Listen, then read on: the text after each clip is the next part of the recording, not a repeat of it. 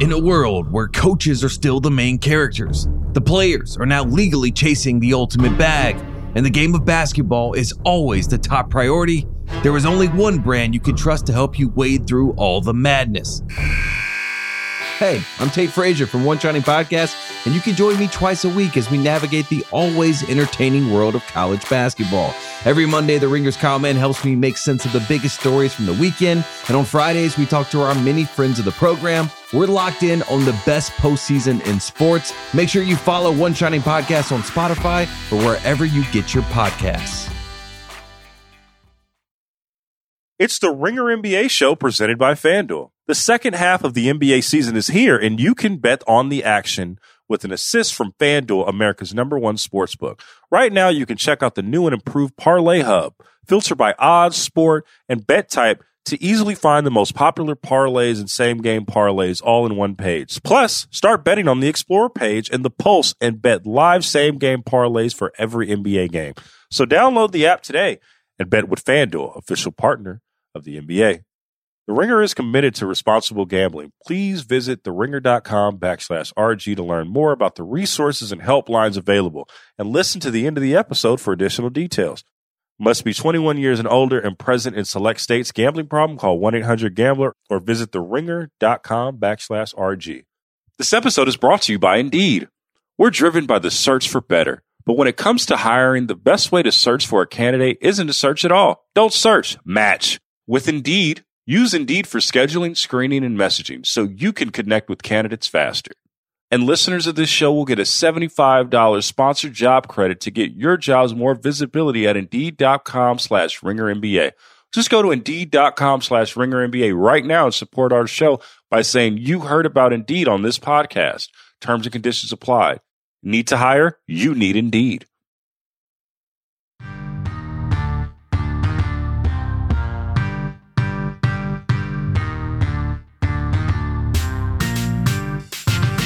What's poppin'?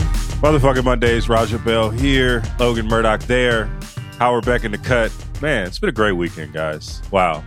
How you guys doing? What's going on? How's life? Things are good. I'm just jumping in. Raja looks like he just wants to hang back for another few seconds. I went straight from cold ass Indianapolis to not quite as warm as hoped, but much warmer Miami for a couple days with the family to thaw out post All-Star. And you didn't even hit Raja. You didn't even hit Raja. See, wow, bro, God, wow. Like dry snitching on himself. Where were you, Howard? How was it was a little chilly here for real though. It's what is chilly in Miami though? What is chilly in Miami? 66. Oh yeah, like it was 55 this morning taking the kids to school. Like I mean, forgive us, but that people down here are in starter jackets. I mean, back when we were in starter jackets, I'm dating myself. But when I was in school, 55 would put you in a starter jacket, dog. Okay. All 55 right. in New York in the middle of winter is shorts weather. Correct. By contrast. Yeah. Now we were in Miami Beach, not South Beach, not the crazy part. Like we were a little further north in the calmer, chill part. And we spent a day down in Key Largo, went snorkeling. It was great. Oh, very cool. Wow. Got some stone crabs. Hadn't had stone crabs in a long time. Joe's? Wow. Joe's. Oh, yeah. All right. Look at you guys. You're on your bag. Yeah, we should have just showed up on Raja's doorstep. That would have been funny. I don't know, though. Raja's so rich. I don't know if you could have got to his doorstep. I'll be honest with you. That's cap. That's cap. You could have tagged along to all of our stuff, bro. The more the merrier. We were at a 7-year-old soccer game yesterday. 4v4, small field, no goalies. And I want to say we were probably 23 deep. So, like, the more the merrier, Howard. Well, let's go. Orange slices? Were there orange slices? Orange slices. All of the young ladies had blue mouths in the second game. They were back-to-back games because there was a slushy machine over there. So everybody had blue faces, man. It was hilarious. That's awesome. I love it. That's what's up. I went to go see Andre 3000 in San Francisco. Wow. That man could play the flute, and it was like a fucking seance, man. Things we did not anticipate saying. That man could play the flute, 2 bro. years ago. That dude is cold. It was. I went to go see that him. Shit just choked me up, man. He cold. He didn't rap at all. He's doing. It was like a 500 seat venue at Bimbos 365 and SF. It was solid. All right, it was a seance. You know, it was fine. It was great. Yeah, I'm not With involved lights and all enough to that appreciate a flute session. I'm just not. I don't know what to tell you. I don't begrudge anyone else, but I am not involved enough. Not me. Yeah, man, that's crazy. I just, it was great art. Is all I'm gonna say. It was a great. It was great. Shout out to everybody that pulled up. It was awesome. Anyways, wow, this got off to a wild start. So let's bring this back together, okay? So the other day or last night, I'm thinking of segments to pursue on this podcast, and I'm like, fuck, what am I gonna do? I'm going to Warriors Nuggets. Maybe I can get something off of that. Now, Jokic was great in that game. It was a phenomenal display. I think he had 32, 16, and 16, which is a 2K line. But we're not going to talk about that right now. Before the game, Howard sent me a clip. Howard is like executive producer on the low right now of Real Ones. He's the new one. He hit me, was like, can I humbly suggest a segment? I'm like, sure. Fucking Howard humbly. Beck, of course. Howard, yeah. Just tell it just fucking, you're here. Just hop Anyways, in. Yeah, let's go. Let's hop in. Let's go. So he sends me this tweet video of JJ Redick basically having a conversation with Stephen A. Smith about how we consume sports, right? And I sent you guys a video in the pre-pod, basically talking about how if he were to put a YouTube video up of him teaching the game, it would maybe get about 55,000 views. But if he's maybe going at a player, or he is, maybe stirring up some controversy, it gets a lot more views, and that says a lot about the media consumption habits that we have as a society right now. And this conversation was also in reference to an overall bigger clip that we're not going to get into, but it was about, just to give context, about how Kevin Durant spends more time complaining than actually about his circumstances, what happened in past stops, than actually teaching us about the game. It was a very interesting discussion that you guys should check out on the Worldwide Leader. But it got me and Howard to thinking, Raj, I want to bring you into this discussion. It's just about how our viewing habits as sports fans, particularly basketball sports fans, and how we should maybe view the game and in a lot of different ways. But I'll start with Raja on this. Raja, when we are talking about the game on Real Ones, or when you're going on radio hits, or when you're talking to your partners and stuff like that, what have you seen as a former player that is the best practice of teaching and talking the game through with the consumer, whoever you're talking to, in the most entertaining way possible? Is there a balance that you have to walk, or a line that you have to walk? How do you approach that? I only know how to approach things one way. I've only ever approached things one way, and that's to just say it how it is. And I don't try to make basketball entertainment when I talk it to you, to our listener, to Howard, to my kids, to coaches. I don't find that to be my job. My job is to talk basketball the way I know it, the way I lived it, the way I was privy to see it up close and personal, having played with some of the greatest to ever play and be coached by some of them. So I just try to call it how I see it. How it's received would depend on who I'm talking to, right? And their level of understanding, in a lot of cases, their level of experience doesn't necessarily have to have been them playing at a high level, but being exposed to the game in some capacity at a high level gives you another perspective on it than just being someone who sits there and kind of watches it, from time to time. So, it's I don't think this is just a basketball conversation. I think this is it's just generally like a society conversation, how we consume many things. But, I personally don't feel like it's my job to entertain anyone and walk a thin line between keeping them entertained and telling them what's actually happening, on the court. I don't see it that way personally. Howard, how have you seen how we have evolved? Because it was this, there was a podcast the other day that I was listening to. It was Bill Simmons and Derek Thompson. It was a really fascinating discussion on just the future of everything, right? And one of the discussions that they had was Derek was talking about how he consumes basketball in this time, and basically the gist of it was he will basically read the headlines throughout the full season, maybe listen to Ringer pods, and won't actually watch the game until about April and May. And I do think that there was something to be said about that, because I do think that is how the consumer, especially for basketball, where that is going. Where do you see it going? Do you agree with that sentiment? And what does that say about our league? And how do we educate in that while the landscape is changing around us? Because it's not the landscape that Raja played in. It's not the landscape that you covered to start your career, or how I covered to start my career. Like, how do we kind of bring all these things together and not make it so like, oh, it's just like such and such said this about such and such, ha ha ha. It's about more of the game. Going back to what JJ said, like, I want to be clear, like, I'm not here to like criticize what JJ said, but there was something he said that kind of set me off, or set off my thought patterns in a certain direction, which is why I flagged this and sent it to you last night, Logan. Because I feel like there is this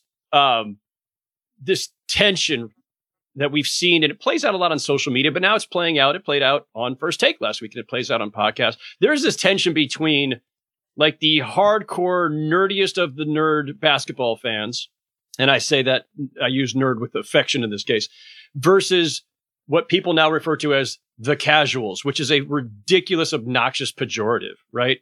Real quick, casual fans, not the casuals using that word, but casual fans are the majority. They're the majority of it, not just NBA fans, the majority of NFL fans, majority of hockey fans, majority of baseball. When you see a surge in ratings for the NBA Finals, far and above any regular season game, guess who that is, folks? That's the casual fans. Yeah, the ones that you've been dumping on, saying, oh, the casuals don't understand the game. Without the casual fans, there is no game, or at least there is not the economic boom times that we see now. Casual fans are the majority of the fan base.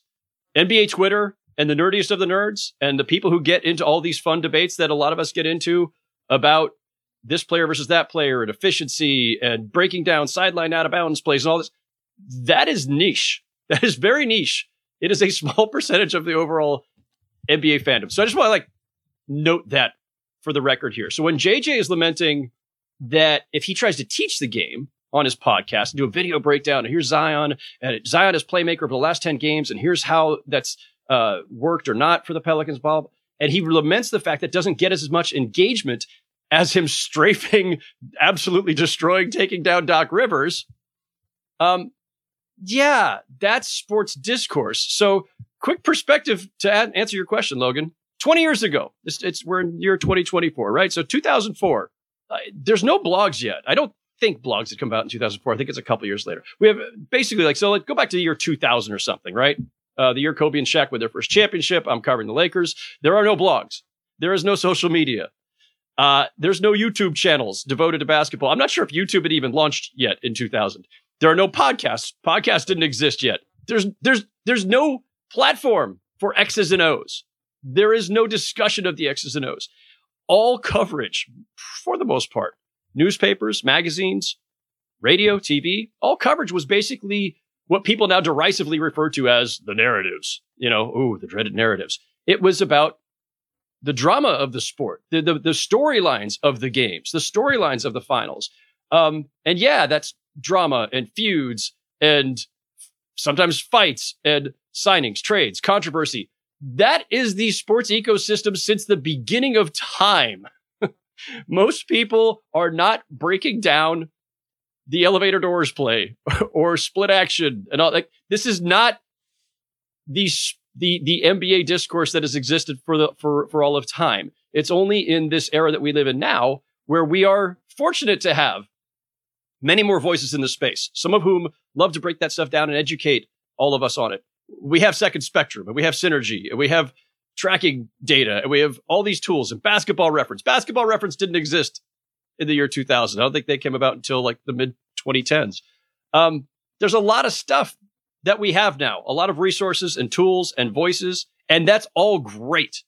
But I just want to note that for the vast majority of the NBA's existence and sports existence, the discussion has been about the human condition. Like that's what we watch sports for, the drama and the human condition, right? Success and failure and adversity and resiliency and controversy and drama too. Like sports is entertainment. It's entertainment more than anything else. And so if you want to drill down and get into the nitty gritty and the X's and O's, I respect it. But if anyone's lamenting and doing all this obnoxious, I think, gatekeeping about how to consume the sport, as if there's a right and a wrong way, that's what drives me nuts. Which is why I sarcastically responded to JJ's rant with me saying, this was me on Twitter, I had a great Venezuelan dinner last night. True story. Great Venezuelan food in Miami. Enjoyed it very much. Didn't need the chef to explain how he made it. Thank you for coming to my TED Talk. Point being, I can enjoy a great meal, a great movie, a great song, great book without thinking too hard about how it got made. And I think that's broadly how we all consume most things that we don't understand how to do ourselves.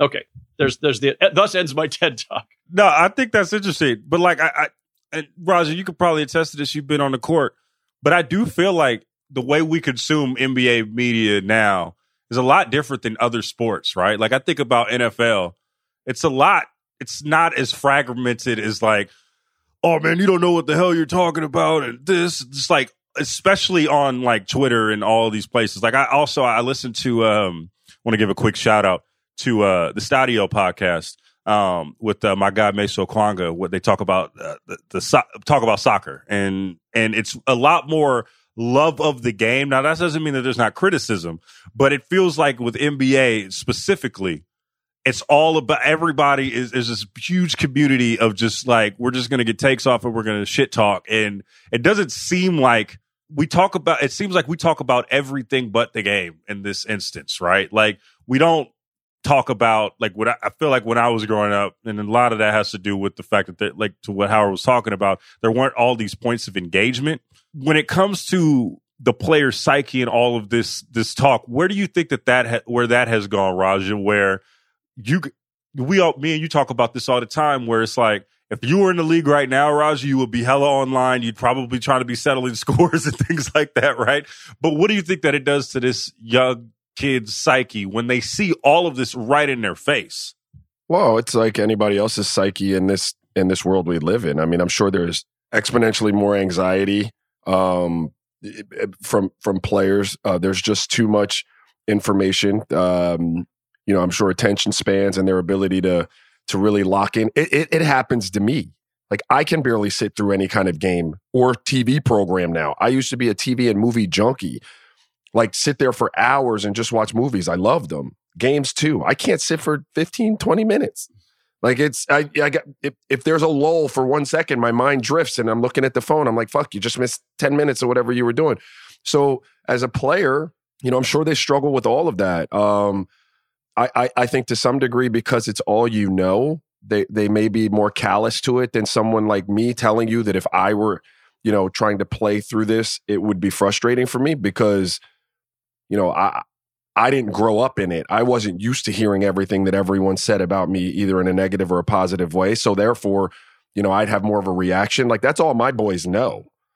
That's all that some of these, young pros know. So I do believe they may, in some instances, at least be more callous. Use like KD, for example, who's like a weird towards the last generation, of guy that came in right before I retired.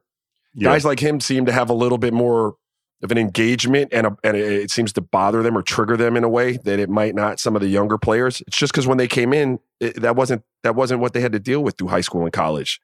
That wasn't there. Look, I'm a casual fan. Like I'm a casual fan. I'm not sitting there breaking down the PER of the third string point guard or how efficient he is in pick and roll going to his left hand. Like I don't give a fuck. I don't watch basketball. That's a lot of work to do on Christmas Day when you're just trying to have a game on. This is a lot of shit that you got to do when you got the fam over and you.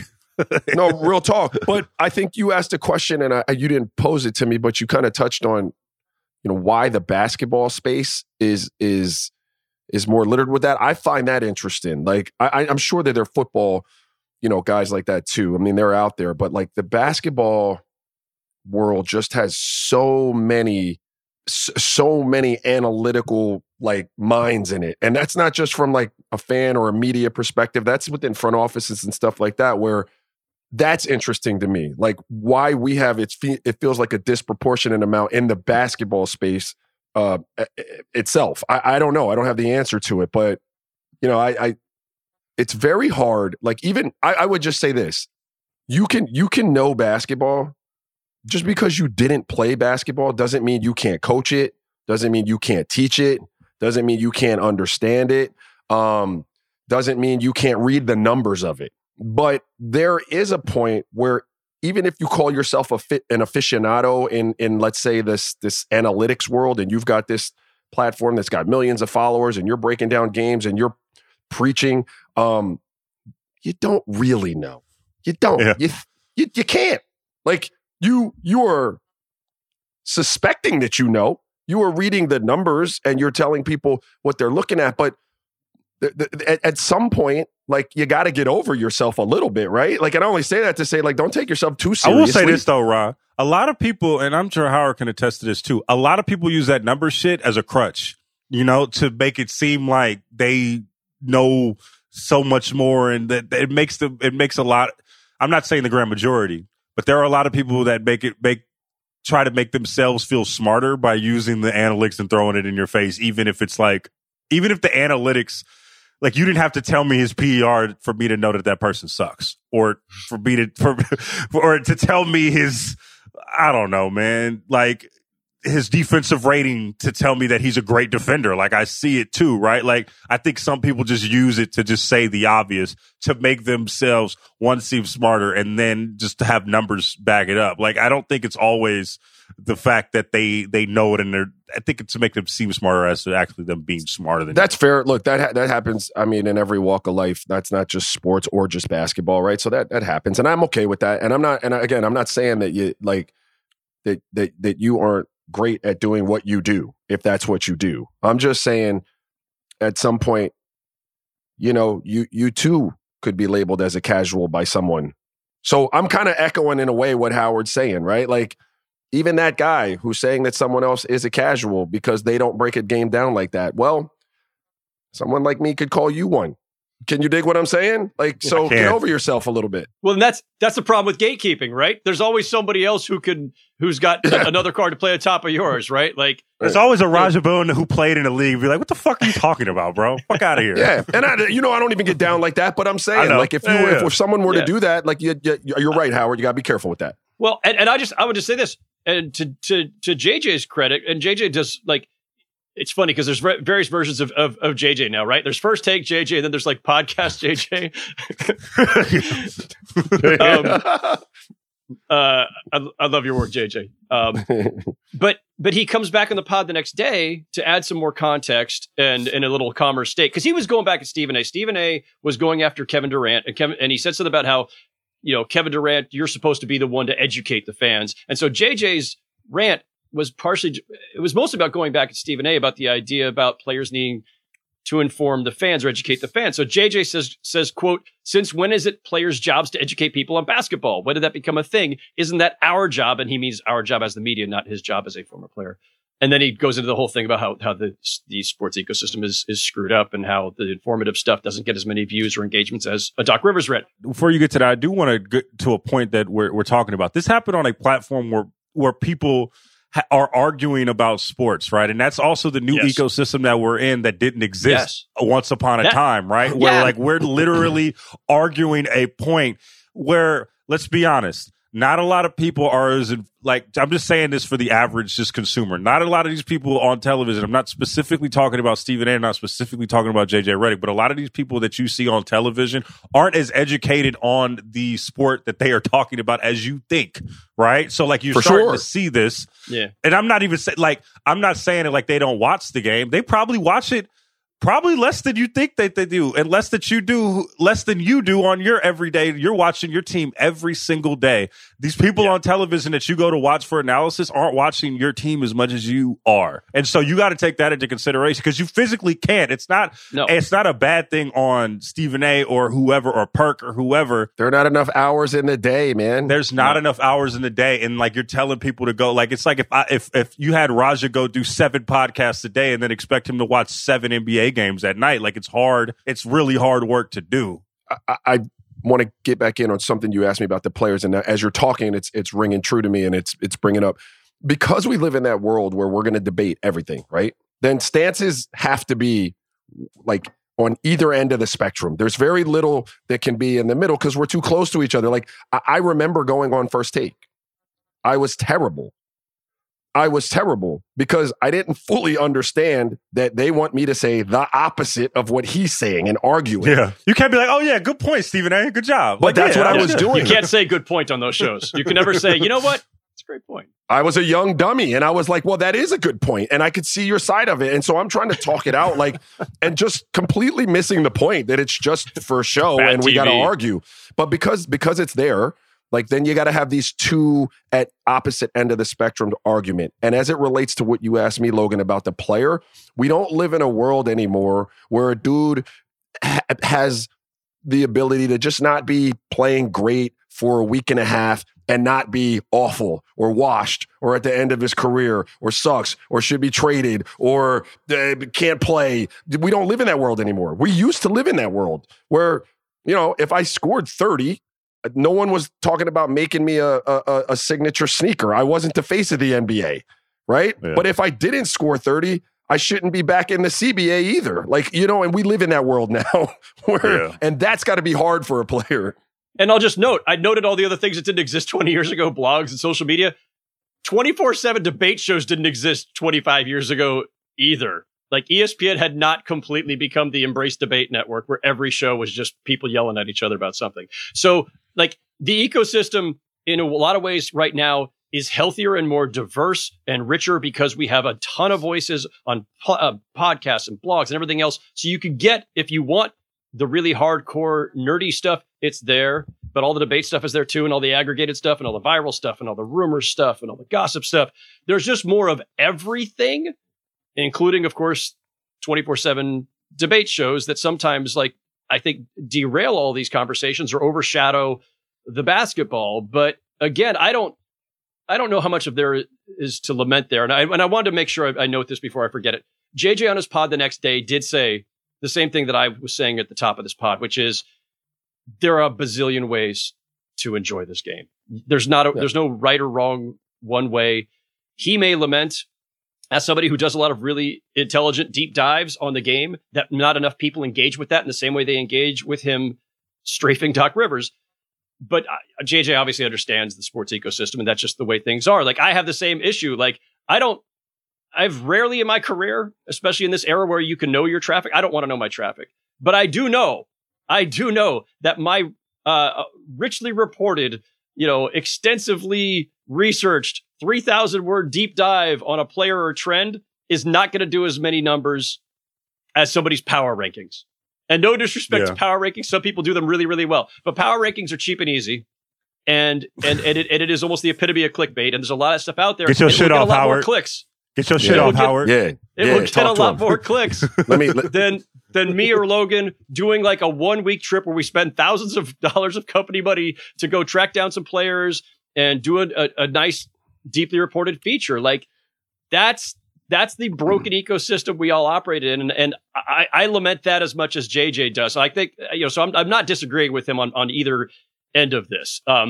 There's plenty there to actually lament, but we just can't get too carried away, I think, with it. Like, the ecosystem is what it is, unfortunately. I'm not sure any of us can fix it. So to be clear, for the 47-year-old who doesn't like interact online all that much, when you say know my traffic, you mean the people that are going to look at your shit? Like literal clicks, Raja. Like, when I was at Bleacher Report, when I first got there, thankfully they eventually removed this. There was a public like counter there on every story where it would say like, this story's got 3,000 reads. This one's got 500,000. And not only did you know it as the writer, the whole world knew it because it was pasted on the story. It was The streets knew it. Eventually, they got rid of the public one, and I could ask like, "Hey, how'd my story the other day do?" To add to that, from like if we're going to get on our journalistic bag, like that would mess up because I remember when I first started at the Mercury News and I had access to like all of the traffic of my stories and other people's stories and all that stuff, right? And as a consequence, like, you would start to write stories for the timeline, if that makes sense. I don't know how it is for Howard, but you would start trying to, as a young reporter trying to get on and trying to get to the next step, you would write stories but but you would write stories to try to get noticed. And how would you get noticed and how would you get clicks? Try to get a quote. This is the difference between when you came up and I came up, because there's like a good number of years between us. And this is really actually instructive for like the listener. So I start my career in the early 90s and I start covering the NBA in 97. In a newspaper, in a completely newspaper-oriented world where there is no real internet, or it's the early days of the internet, there's like email, there's no websites, there's no anything.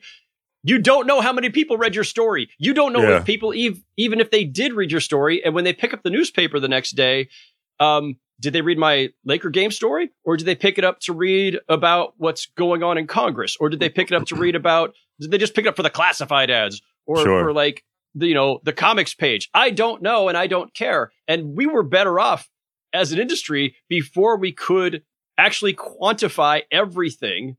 And you didn't know if the clicks. Fresno Bee just picked up your story from the LA Daily News. You know what I'm saying? You didn't know if your shit got hot. Oh, you did? Okay.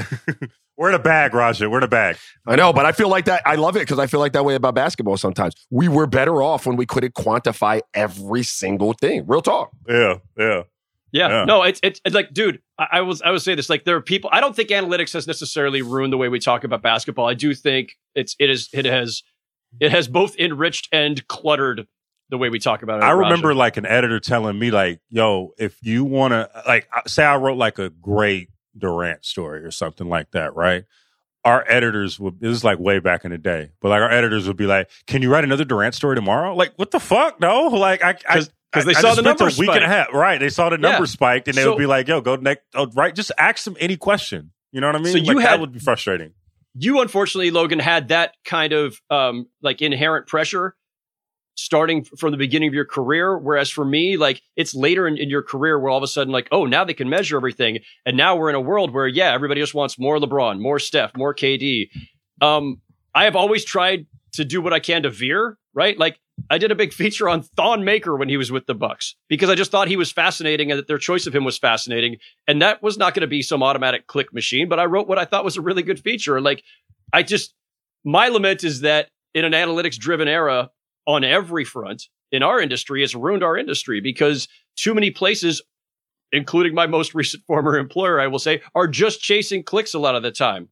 By the way, my most recent former employer still does a lot of really great stuff too. But there was a lot of pressure before I left there to start just reacting to everything, to weigh in on everything that was being yelled about on Twitter or on ESPN.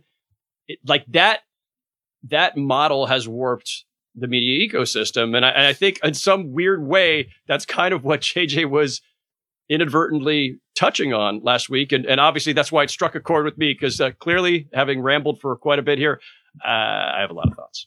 It's fired up. We're the bag. We're the bag, Roger. As someone who can frequently get fired up, Howard, I can appreciate that. I rock with it. With it.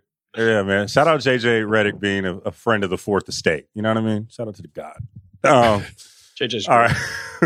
All right, man. Any last thoughts, Raja, on this discussion? I have a question for Raja, actually, if he doesn't. Go ahead, fire away. Stephen A. kicked off this whole thing by saying Durant, instead of lamenting what the fans don't know, should educate them. And JJ came back with, hey, that's not our jobs. Raja, you're a former player. Well, while you were playing or even now, like, how much do you think it is on the players or coaches or whoever to educate us as you go? It doesn't mean you like have to spend every day breaking down X's and O's with a chalkboard or a dry erase board or an iPad. Grease board. But like, did you ever feel that, or do you feel that responsibility? Is that part of it? No, weirdly, I mean, and maybe not weirdly, but no, I never felt like it was my job to necessarily, explain to fans what was going on. I felt my job was to answer the questions that Howard posed to me and Logan posed to me. And I felt like it was their job to explain what was going on. And so when they came in the locker room and they caught me at a media scrum to ask me a question that would take me to a place where I could get into that a little bit. But I didn't feel like if I ever got a microphone in my face, my job was to be explaining where we were as a team and why we were there. Now, when I sat in an executive seat, Howard, that was my job. My job was when I got in front of people to explain, hey, where we are as a team, what we have going on, how the coaching stuff is going on. But as a player, I never really felt like that unless something happened personally with me, like the Kobe situation with me. like where it's a huge deal. Now I have to explain myself, right? Like I had a few situations like that where in that space I have to explain what happened, why it happened, give some context to it. But I didn't feel like my job as a player on broad scale was to be educating a fan, quite, and I never met anyone else who did. I was blessed to play with a lot of great players, and we had some amazing conversations over meals and stuff like that. And no one ever said to me, or did I see anyone ever act like it was their job every press conference to be educating fans. I just wish we could just see KD go full Mike Brown and just bring the laptop every time he comes and does a presser, just be like, this is what I did rare. KD actually had a couple of those moments. If there was ever a player it's not their, I don't feel like it's y'all job to do it. Y'all job is to hoop and to fucking get your team to win a title, right? Like that's just a lot of things. But I would say players by and large, when they have time, they do educate us. Like even in the locker room scrums, they'll be like, yo, Howard, check this out. This is why I did such and such and such and such. Or I seen remember when CP was on the Thunder, there's this really great video on YouTube and a film session with Chris Paul. Like that was amazing. Or KD or no, LeBron, if you catch LeBron sometimes, just ask him a question in a scrum, he will go on a 2-minute whole thing about what happened on that play in that set. It happens. What's interesting again is Howard, you asked me the question. I answered that, and that's truly the way I felt when I played. But admittedly, I'm from a generation where that's how it worked, where I didn't have a voice. I couldn't create a podcast. So I was conditioned to be like, okay, you guys write the stories, right? You guys are going to tell them what's happening. You're going to come to me to get some insight. I'm going to give you that. And since we've got this trust built up and so on and so forth, I can be honest with you and you'll write a good story. It doesn't always have to paint me in a glowing light, but you'll write it the way it is, right? Today's player could be a little different. They could be because they've just got things at their disposal that allow them. And so when you said, did I feel like it was my job? I never felt like it was my job unless the Kobe situation happened or something else happened like that. And then it becomes a want. I want to explain to you what's going on. I want to educate you. I feel like there's a difference there between the two. Didn't feel like it was my job all the time unless I wanted to get something out there. And, we quite frankly just didn't have the platform. By the way, what's funny about that platform exists now. And when you think about players or former players who have decided to use that platform, Pat Bev, Gilbert Arenas, Pearson Garnett, everybody else, what are they talking about? They are talking about the same things that the rest of us casuals are, which is who's the GOAT? Is Doc Rivers a good coach or not? And all the other usual stuff. It is Pat Bev's not doing deep dives on sidelines out of bounds plays. So it's kind of funny. So the people who do know the game most intimately and are the true experts, I would never, ever, ever call myself an expert on the game of basketball. I cover basketball. I write about basketball. I'm not an expert. Raja, you guys are the experts. My job is to talk to the experts and try to learn as much as I can so I can explain it to the reader. That's the job. Yeah. But the true experts have these platforms now and are telling locker room stories and stirring up a lot of the same debates. So it's kind of fun. All right. Let's take a quick break. We got a branded segment on the other side of the break. Ooh, wow. Ooh, wow. This episode is brought to you by Indeed.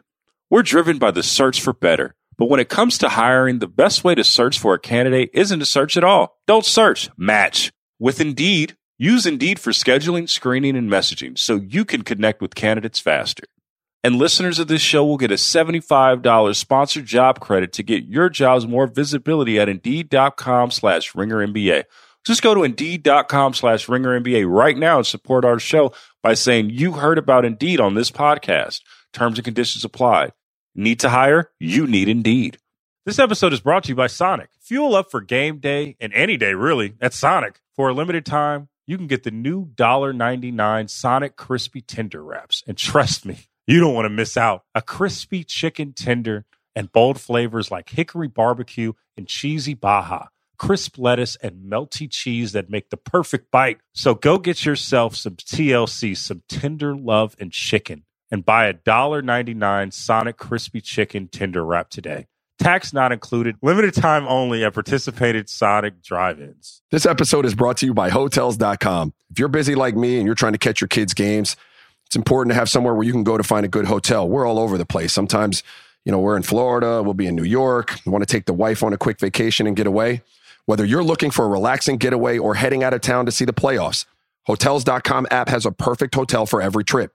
Compare up to 5 hotels side by side so you can see prices, amenities, and star ratings without having to switch back and forth between options. So start planning your next getaway and find your perfect somewhere in the Hotels.com app today.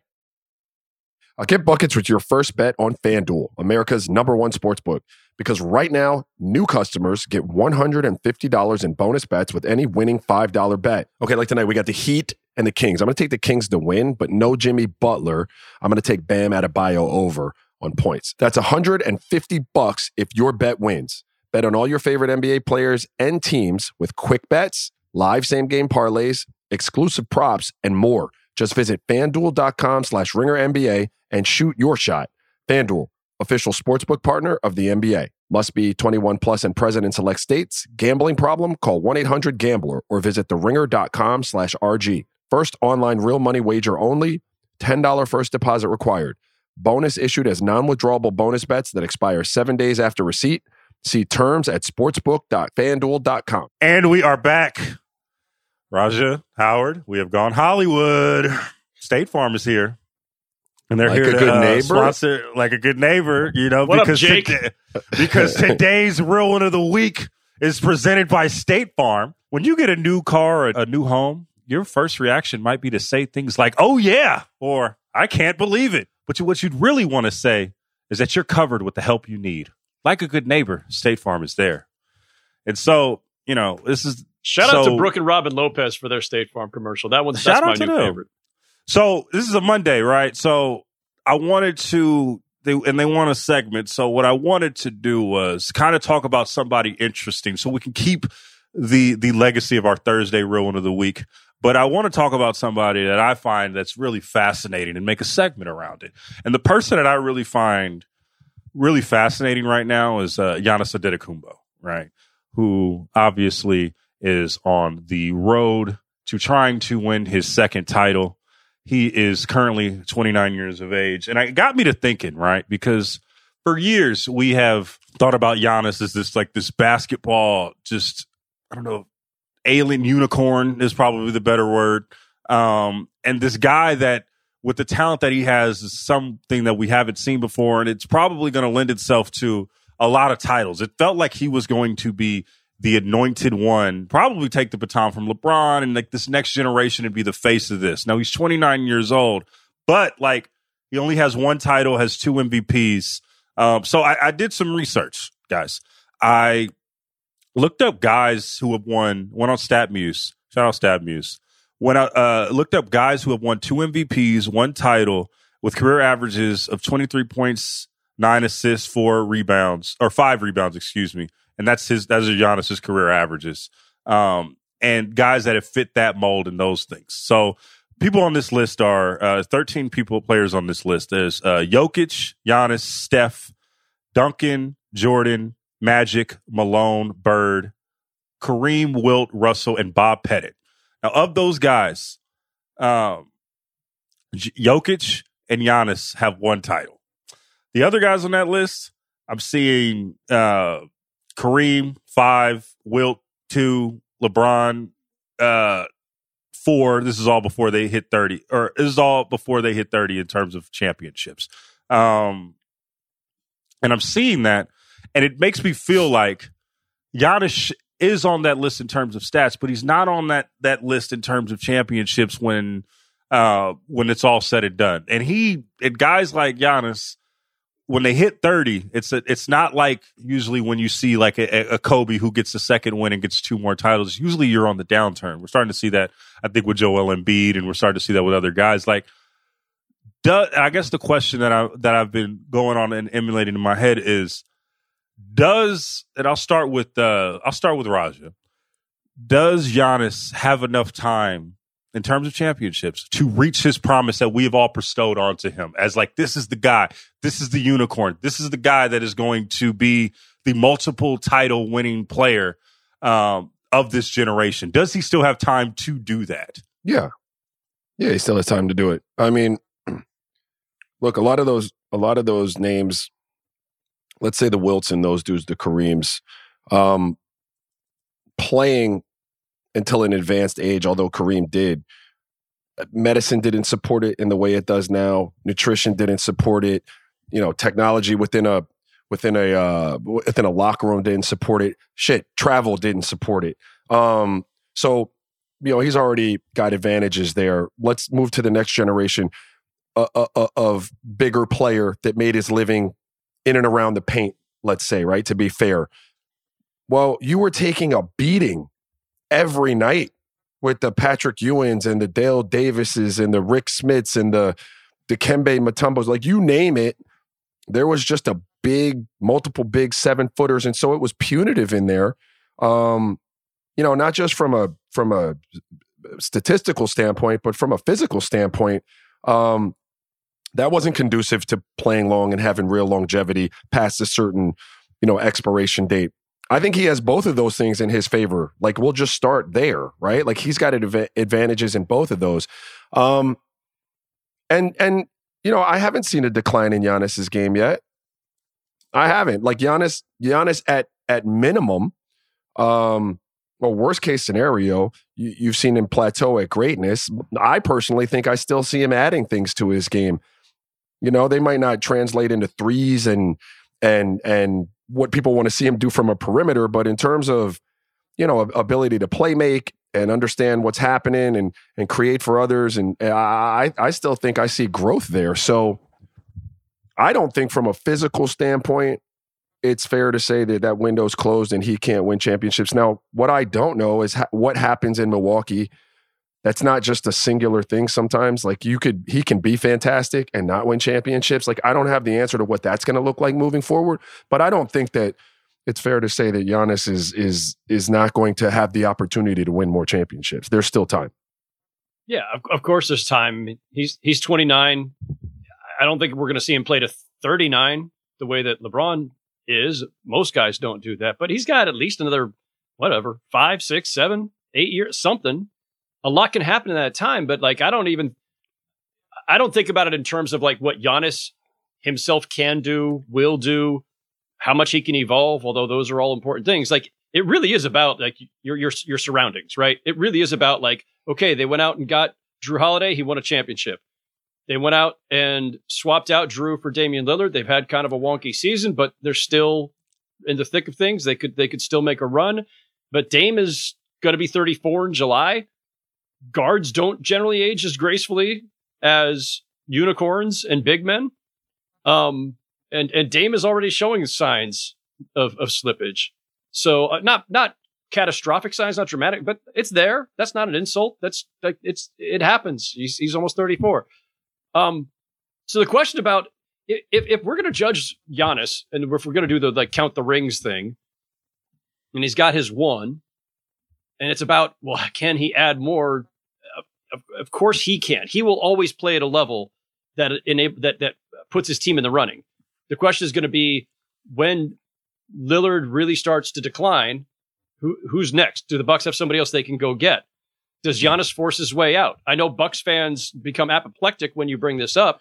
Even when he signed this last extension, I wrote a column that day that was basically just a thought exercise. It was just about like, you can't assume anything in today's NBA where guys move around all the time, championship or no championship, love for the city or no, whatever. Like, Dame said he was a Blazer for life until he didn't. Like, I'm not predicting Giannis will leave, and I'm not saying he should or that I would want him to. I hope he stays the rest of his career in Milwaukee. He has planted, but Howard, he has planted seeds that he could leave, even over this last summer. Yeah, very, very emphatically so before they made the Lillard trade and then before he signed his extension. But extensions don't guarantee anything in today's NBA anymore. And there's a really interesting what-if moment here. That's funny, actually, as it happens when I was rewatching that JJ Stephen A segment from last week. On that same show, Redick made this observation about the Nets. And we always talk about this moment through the lens of the Nets, that the Nets were, quote, this is JJ saying, a James Harden injury, a Kyrie injury, and a toenail away, meaning KD's toenail, from winning the 2021 finals. I don't know if they were actually going to win it. KD himself has said that he would have been too gassed, whatever. But let's just take that what if into consideration for a minute. Even if the Nets didn't win the championship, if Durant's toe isn't on the 3-point line and they beat the Bucks don't win the championship that year. I don't know if the Nets do, but we know the Bucks in this scenario do not. Is Giannis even still there? Right. Budenholzer was already under fire then. He could have been fired, 2 years earlier than he was. A lot could have changed. A lot is different for the Bucks. We talk about that through the Nets. A lot might have been different for Giannis and the Bucks if Durant's toe isn't on the line. And that's not to asterisk anything or denigrate the achievement. But by the way, though, Giannis's legacy is secure. He can retire tomorrow. The dude's on the 75th anniversary team. He's a 2-time regular season MVP, a Finals MVP, 8-time, I think, 8-time All-Star, 7-time All-NBA, 5-time All-Defense. Like, Giannis is good. No matter what happens. But it seems like with this, the reason why I even posed the question is because it seems like even when you watch him play, he is on this other tier of all-time great, right? Like there's the tier of and like the names that I just named are in the history books, are littered in the Hall of Fame. Wilt Chamberlain and Kareem Abdul-Jabbar are both on that list, and LeBron and Jordan. Like it is he is in a rare class. And when you are on that rare class, Howard, and like whether it's fair or not, you are judged by the amount of titles you get because of how great you are. And I think that is it's not the fairest thing, but it is what it is. That's where we are when we get to this point. And so like I think what I'm afraid of, and I'm just seeing this new crop of new players coming in that seem to be just as generational. Like Jokic is on that list. Jokic could win another. I saw him last night.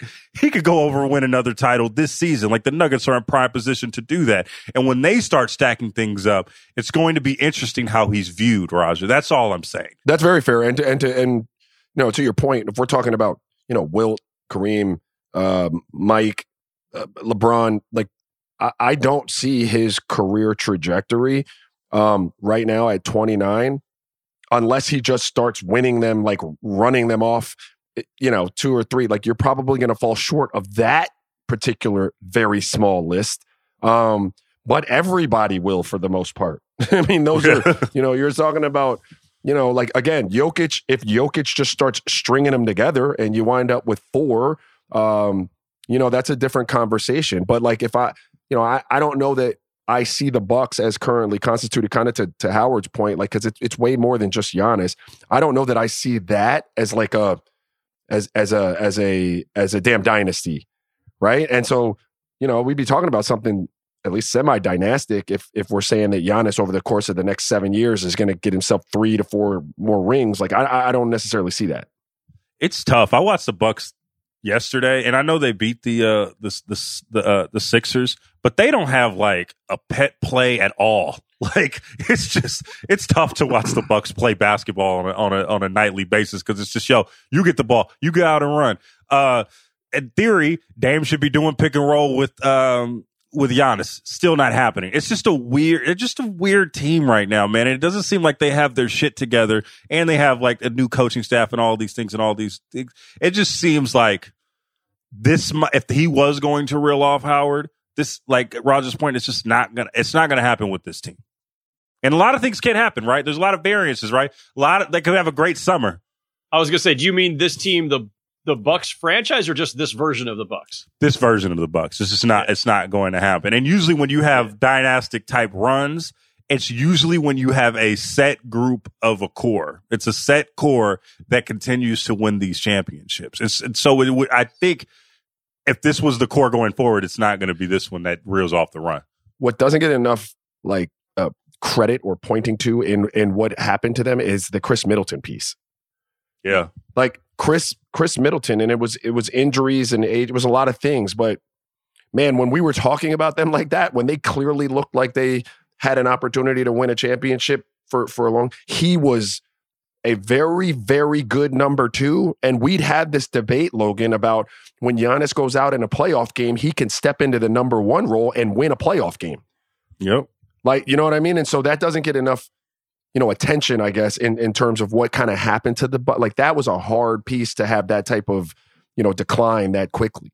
Yeah, and he never, Giannis never had the luxury of, we always, Scottie Pippen's are like forever stand-in for these kinds of discussions, but he never had his Pippen, right? Like, Middleton was as close as it was going to get, and Middleton is no Scottie Pippen. No disrespect to Chris Middleton, but like, I've talked about this a lot, where in today's NBA, it can be one great player in an ensemble, right? It's Jokic and an ensemble. It's not a super team.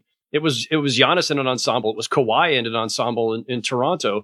And so it's fine, but there's more volatility that way too, because you do have less to lean on. And that was part of the point of the exercise of bringing in Dame, is that Dame, at least a version of Dame that existed in the past, would have been the best co-star Giannis has ever had. Is this version of Dame what they hoped for? Is he better than the best version they have had of Middleton in the past, or of Drew in the past? Like, so like that's the issue here, right? And when we talk dynasty, what's a dynasty? It's just consistency, right? Consistency at the very, very highest level. We didn't just win a championship; we won multiple in a short span.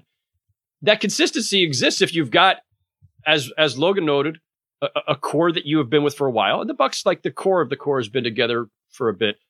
But usually it's also because you got one other guy, Michael and Scotty, Shaq and Kobe for as long as it lasted. LeBron and Dwayne Wade, it was only 4 years, but, and that's not a dynasty, they won 2. But, Steph, Clay, Draymond, and for a while, KD. You've got to have a lot of talent for a duration of time. And like, if it falls apart as it's been slowly eroding in Milwaukee, there's only 2 options.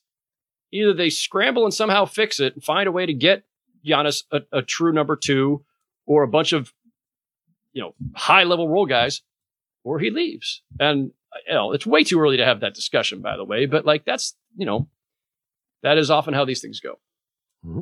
How important is it, with that being said, how important is this season for the Bucks and Giannis? Because there was so much volatility going on this season with the Doc Rivers move, with the initial move to part ways with Bud, to the trade. It seems like there's a lot of pressure on this season from the Bucks and beyond. Like, how much do you see that, Roger? Like, how much pressure is on this team with everything that we just said for this team to actually make a deep run and ultimately a title? A huge amount of pressure. I mean, there's a huge amount of pressure on the Bucks to be very formidable in the playoffs. You've got Giannis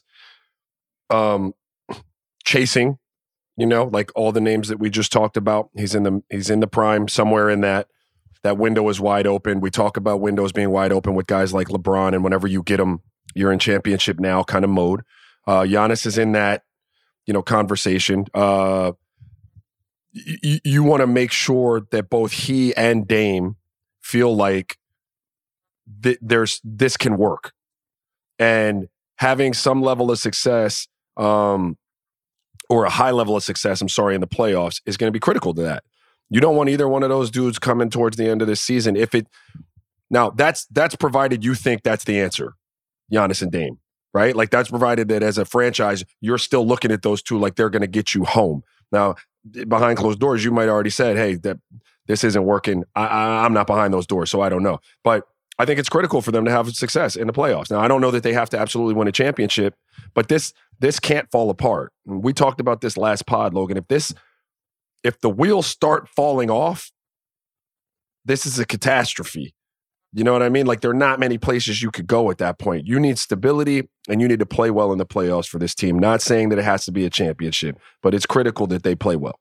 Okay, well, today's Real One of the Week was presented by State Farm. State Farm is there to help answer insurance questions about your car, your home, and other things that matter to you, whether it's on the phone, online, or on the award-winning State Farm mobile app. Like a good neighbor, State Farm is there. And with that, before we get out of here, it's Monday, and we got Kai here. It's Monday mailbag time. Hello, Kai. How you doing, bud? What's up, y'all? I'm good. I got a couple questions. First one's from Phil. Basketball is generally a big deal at all levels in Virginia, up through DC and Maryland, except on the NBA level. He says, I think the Wizards have some promising pieces and that the homegrown route is the path that the new front office seems like it wants to take. What needs to be done, not just to be good, but to become relevant? Whew, I asked that question to myself and to my homie Ava Wallace of the Washington Post every single time I go to DC. Like, this is a great city. Why isn't this happening? Like, why are they doing it? And the reasoning, I think, and I'll get to you guys in a second, is, I mean, ownership has a lot to do with it. You know, like the Wizards ownership has not been great. I don't know when Ted Leonsis bought the team, but it hasn't been great since then. Just even the relationship with the Wizards' relationship with the DMV, you know, trying to leave, I don't know where they're at, but downtown DC, it has not been a good move down there, trying to move them down to Virginia, and just the give and take relationship with the taxpayers, and you know, Ted just taking public money just to say he's going to build a facility and build in, you know, underrepresented areas, and not really following through on that. There's just a lot going on there that has eroded the team's relationship with the city, and I think that's a big reason why, you know, hasn't been a great relationship between the city, the great basketball culture of DC, and that's the reason why it hasn't translated to, in my opinion, to their professional franchise. What do you think, Howard? I'm going to spin this forward, actually. Like, yeah, the past is what it is. Like, you know, Leonsis stuck too long with, you know, certain basketball ops folks and everything. Like, all that stuff is true. And like, they've just been meandering. There's all kinds of shit has happened over the years. Gilbert Arenas, all kinds of things. But spinning it forward, I mean, I look at it this way. They made the right hire in Michael Winger, I think, who they plucked from the Clippers. And I think what Michael Winger and his staff are doing right now, as painful as it is the right thing. And yeah, I know, like, you know, the multiple trades that happened where they end up with Jordan Poole. Like, Jordan Poole is not exactly working out there right now, but that's not the point. The point is, at some point, you just have to rip off the Band-Aid. Dealing Bradley Beal at a loss because of contracts signed by a previous administration, it was the right thing to do. You just had to start. You just had to pick a new direction. And true rebuilds like this are messy and they're long, and you don't usually bounce back as quickly as, say, the Thunder did when they blew it up, trading out Westbrook and Paul George and got back Shai Gilgeous-Alexander and all those picks. Like, most rebuilds are not that quick or that smooth. So it's going to be a while, I hate to say, for the Wizards fan writing and for anybody else out there, but they're doing the right thing. Like, you use your cap room creatively. You take in bad contracts so that you can get draft picks from teams. You stockpile assets, whether it's trade exceptions, draft picks, younger players, whatever, and you just start shuffling and reshuffling the deck. And then listen, like, there's two recent examples of teams that did this, I think, pretty effectively in major markets, and Washington's a big market. The Nets and the Clippers in 2019, however badly it may have gone for either team since then, and the Clippers actually look like a contender right now, but the Clippers and Nets were both teams that were in bad shape, used their cap room wisely, stockpiled assets, got a bunch of really good, hard-playing role players who overachieved, made them respectable, made them relevant. Kawhi and Paul George picked the Clippers. KD and Kyrie picked the Nets. And then Harden joined them eventually, and obviously things did not go so well. But there's a model there. There's proof of concept that you can take a pretty bad situation, especially if you're in a large market where you should be able to attract high-level talent. I know the Wizards haven't signed anybody of that level in a very long time, but guess what? Nets and the Clippers hadn't either until 2019. DC seems like a great place for an NBA player to live. Like, it's fucking tight. Yeah, I love going to DC. I say this about any franchise, and I'll just keep it short. Like, you just have to, you can't be stuck in the middle.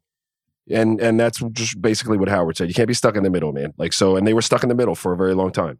All right, one last question. What we got, Kai? Well, this one's from Dave. It's a two-parter. First one is Joe Mazzulla underrated as a head coach, especially considering the conditions in which he got the job? The second part of the question is, who are y'all's top hustle players? I'm thinking about underrated guys like Bruce Brown who play with a motor. Can we throw the Mazzulla question to another Ringer podcast? There's plenty of podcasts that can talk about fucking mailbag. Is he underrated? I don't know. I don't know. I don't think so. Look, I'll answer. I think he's properly rated. Go ahead. Yeah, we go. Thank you, Roger. Thank you. Yeah, I think he's I mean, look, I didn't, before we came on air, I didn't look at, a bunch of articles on where they've got him ranked as an NBA coach. Yeah. But I would say this. I think he's fairly rated. Like, I don't hear people slamming him. I also don't think he's, in the conversation with Eric Spoelstra or any of the best coaches in the league right now. And I personally was very critical of some of the stuff that happened in the meltdown against the Heat last year. I think there were things that you could point to if you watch that tape. There were multiple times where there was some schematic adjustment that needed to be made, and it wasn't made. If he seems to have gone back, the team isn't playing great right now. They're in position to do some things, and if he comes out and they get through these playoffs, and we don't have those areas of deficiencies to point at in game, then we won't. But I don't think he's underrated or overrated. I think he's just what he is. He's a good young coach. There were some mistakes made, like any coach. He's got to grow from them, just like his players do. And now you get another opportunity at it, come this postseason. The only thing I'll add on Joe Mazzulla, completely from a media standpoint and not from a coaching standpoint, dude, smile occasionally. Just loosen up a little bit on what his interviews. And I don't mean just the in-game stuff. He's wrapped really super tight during those in-game, but I wouldn't want to do those either if I were the coach. But just pre-game, post-game stuff, because people up there tell me they really like him a lot. He's really great. He's pretty funny on a one-on-one basis. He's pretty funny. But man, that dude is basketball is life personified. Oh, ball is life for Joe Mazzulla. Before every game, I don't know if you've been to Boston recently, Howard, but before every game, this motherfucker is doing a 5-on-5 with all his coaching staff, talking shit. If you get to the Garden 4 hours before the game, he's out here on the Garden court shooting, talking shit, all the whole thing. Ball is all completely life for him. It's all he thinks about. Good for you, Joe. What was the second question? That was a part 2, right? Top 10 hustle players? No, who are y'all's favorite just in the league right now? Dylon.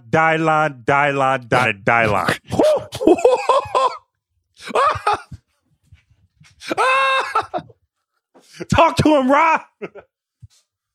No idea. I speak for me and Raja. That's fantastic. All right, Howard, who are yours? Me and Raja already have ours. You guys are operating on some other plane. I'll just start my own backyard. Josh Hart. Okay. Knicks fans run hot and cold on him since he arrived because the 3-point shooting isn't always there. But dude just busts his ass every night. One of the best rebounding guards in the league. Always mixing it up with somebody. Always ripping a ball away from somebody. He's a lot of fun. He's part of what gave the Knicks this kind of grittier personality that kind of makes them the ultimate, Knicks team. The reason that people love this Knicks team, aside from them winning, and it's been a little rough without some of their starters lately, but this renaissance is because they got gritty dudes like Josh Hart, in addition to obviously, Jalen Brunson just filling it up every night. Is he still a hustle guy? Let's go with him. Let's go. No, I mean, I'm trying to. Has he categorized? Has he moved categories as a player? Or is he? Yeah. Sure. There we go. I think Brandon Przemski is a good one too. I saw him take a lot of charges last night. Took a lot of Raja charges. Raja-like charges. All right, I think we've had enough. Okay, that's been another edition of Real Ones. Okay, motherfucking Mondays. Howard's going to the mothership next week, so he will not be with us. Yeah, if you see him in Sweden, tell him he's a real one and tell him hello. All right, we will see you guys Thursday. All the shits we gave you an hour and 9 minutes. Bye.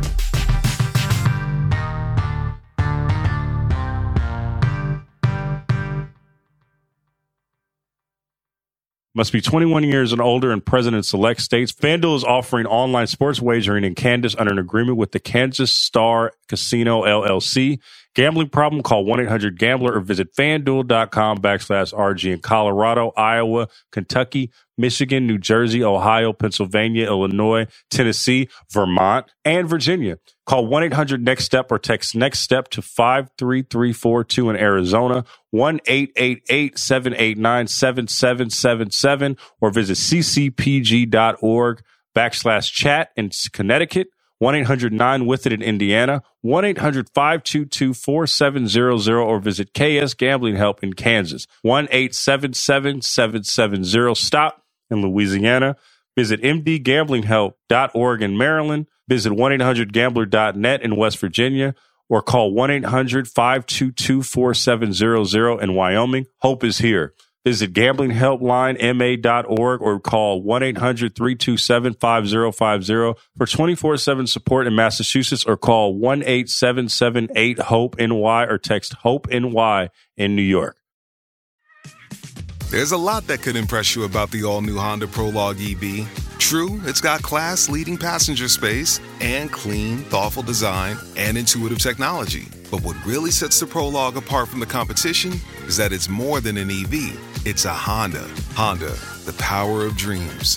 Visit honda.com/prologue to learn more. This episode is brought to you by Lululemon. Guys, if you're ready for a new pair of pants, try one of Lululemon's ABC pants. They're made to make you look and feel good. And there's lots of different styles to choose from. My favorite, because I walk around LA every day, I like the joggers. I'm not jogging, I'm just walking fast. But if you're working out, I would try them out. And if you want something a little sleek, maybe business-like, maybe try the ABC Slim Fit trouser. But I am a joggers guy. Once COVID happened, I was just like, I want to wear jogging pants and joggers and all kinds of soft pants as much as I possibly can, especially when I'm working out. Ultra comfortable and versatile. ABC pants are really in a league of their own. Buy a pair right now at lululemon.com.